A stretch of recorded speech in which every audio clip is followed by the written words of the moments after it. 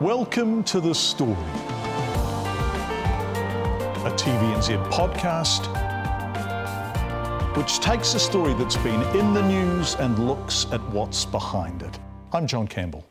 Hi, Steve. We're at the Heritage Hotel in downtown Auckland, and Steve Hansen has just come out of a media conference in which he's announced he'll step down as All Black coach after the Rugby World Cup next year.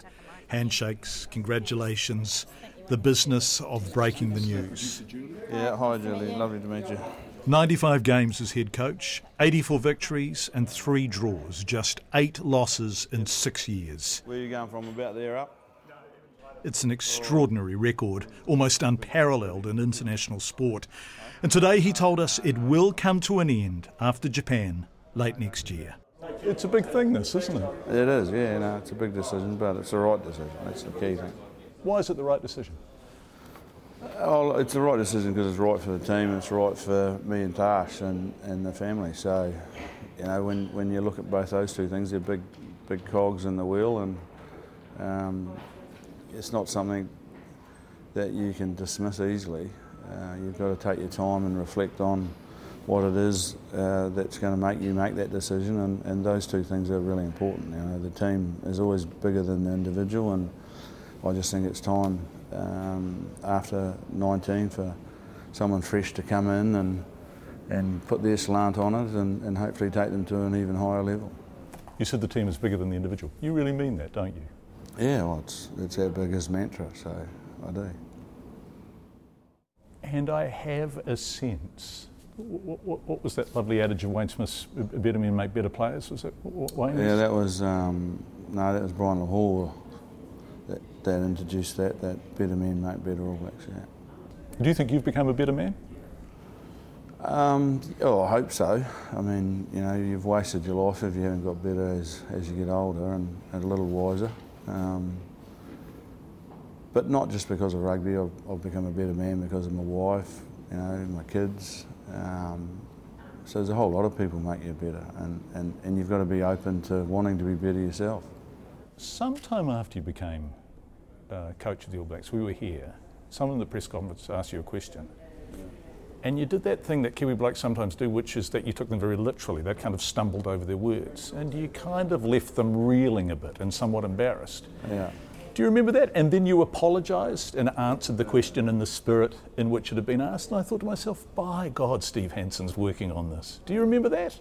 Yeah. Look, I think it's pretty easy to make fun of someone else make yourself look good by making fun of someone else. And you know, at times, it's easy to have a plug in the press conferences because you do sometimes get a little frustrated and with where things are coming from, but I do remember that, and you know, I think I've got better at it, so it's important.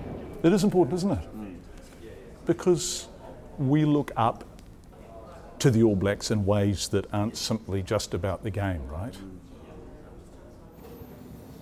Yeah, well, look, I think people do, and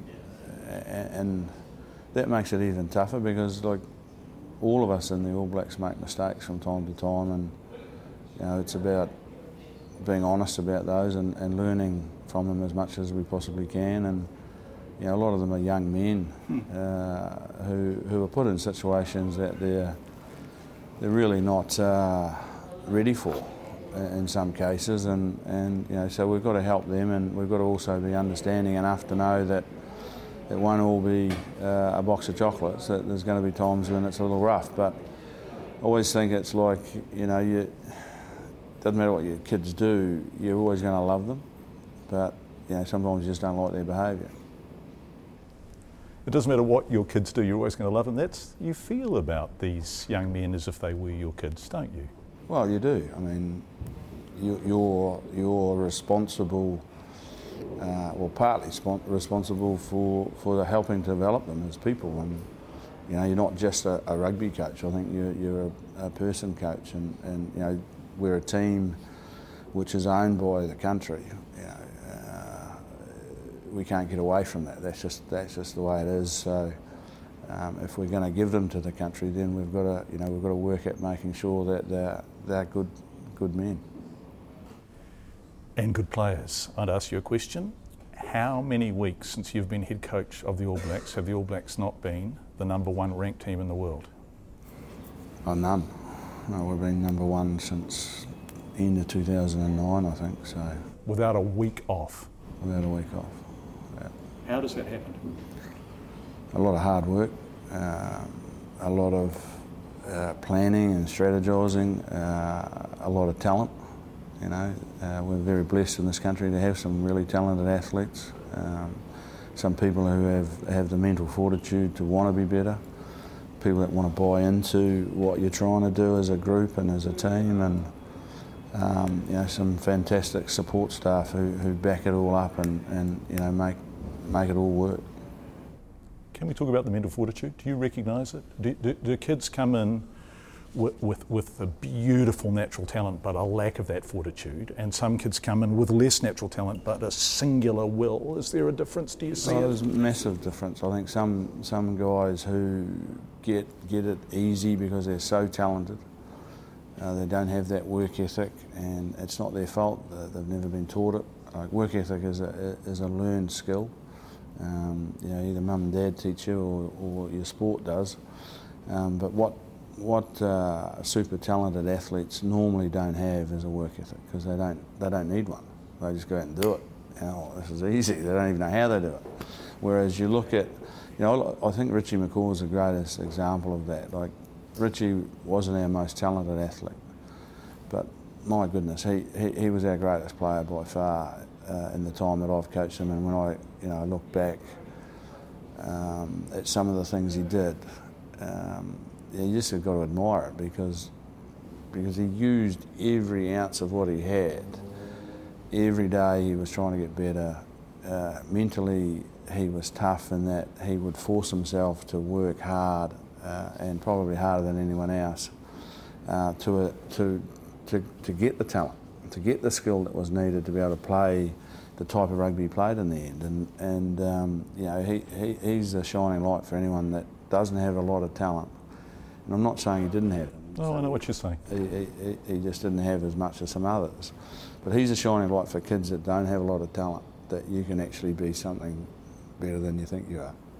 If you wanted enough. If you wanted enough, and you've got the mental fortitude and the work ethic to do it.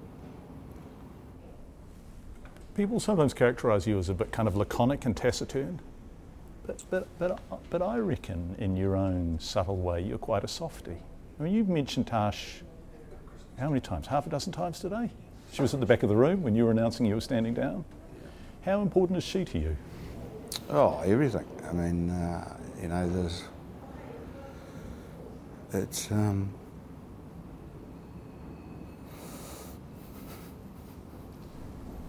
going to change the subject. Yeah.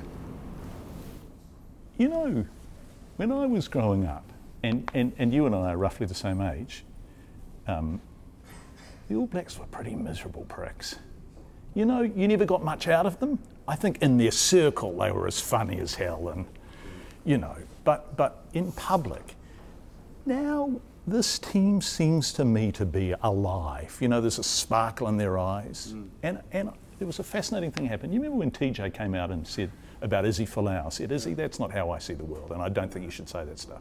And you were asked, what did you think of TJ's comments? You say, I totally support TJ. Yeah. So here we have All Blacks speaking out, and their coach speaking out against homophobia. Is rugby becoming? And look at who won the awards last night. Kendra Coxedge, fantastic halfback, but the first woman ever to win that top prize. Is rugby changing? Do you think it's becoming more inclusive and more reflective of us?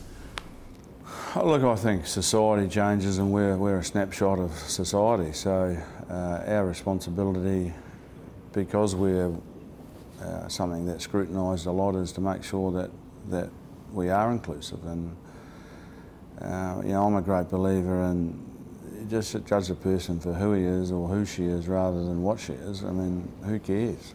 And you know, if there's someone that has your respect because of the way they go about their life, then that doesn't matter if they're gay or straight. You know, like Who cares? I mean, as long as you're happy. I'm happy to go back to the other question about Tash. Like, she's so important. Like, she's the CEO of the house. I get home and take the coach's hat off and don't put any hat on, because she runs it. And you know, you're away so much, and you rely on her to be able to make sure that the kids are functioning okay and doing what they need to do, and got her support, because you're not there to support them. And you know, the house runs okay, and you know, she's got some wise counsel. So you know, she's been a very, very important part of making me a better person. You mentioned in the media conference that you're out having dinner or anywhere, supermarket, anywhere, you're walking from the car to the shop, anywhere, and people come up and say, "Steve, can I have a selfie?" And whilst I know you don't mind that, and whilst I know that that is an occupational hazard, it's also bloody exhausting, isn't it? Well, it's tough on the person who has to wait, you know, and normally it's Tash, you know, but she's got really good. She'll say, "Oh, I'll take the photo," and she doesn't like being in them, so the easiest thing is for her to take it. Then she doesn't have to be in it, and you know, it's become part of our life. It's not a part of our life that we want forever, and it's probably one of the reasons why in the end you just want a bit of normality. You just want to be able to go out without everyone staring at you and oh, you know. But you also understand that's part of what we have in this country.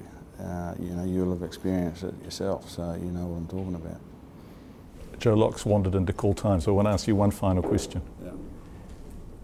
And this ain't an obit, and you've still got the best part of a year to go and a Rugby World Cup at the end of it. Yeah. And so it's not time to look back. No. But I do want to talk about what it's like to be a coach who's coached almost 100 games, who's won almost 90% of them, and who has created a culture off the field that is as worth celebrating as the success on it. Do you feel proud as you sit here this morning?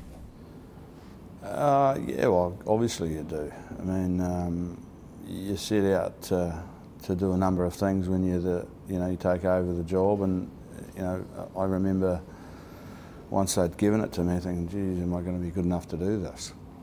And then you know, you start delivering, and then the team starts delivering back, and the people you're working with, and you all grow together. And you know, all we've wanted to do is try and be better than we were the day before. And it's a reasonably simple philosophy, but if everyone buys into that, then, and you've got talent, you know, you can achieve some things. And we wanted our team to be open and honest and as we could be, and we wanted our team to reflect the fact that it is New Zealand's team. So, you know, I think we've achieved that. Congratulations, Steve Hansen, and good luck for the Rugby World Cup in 2019. Thank you. I look forward to it. It's going to be great. Steve Hansen, ending the story. This episode was produced by Julie Clothier and Erica Wood, and shot and edited by Justin Moore, with second camera shooting by Mike Dodd. I'm John Campbell. Thanks for joining us.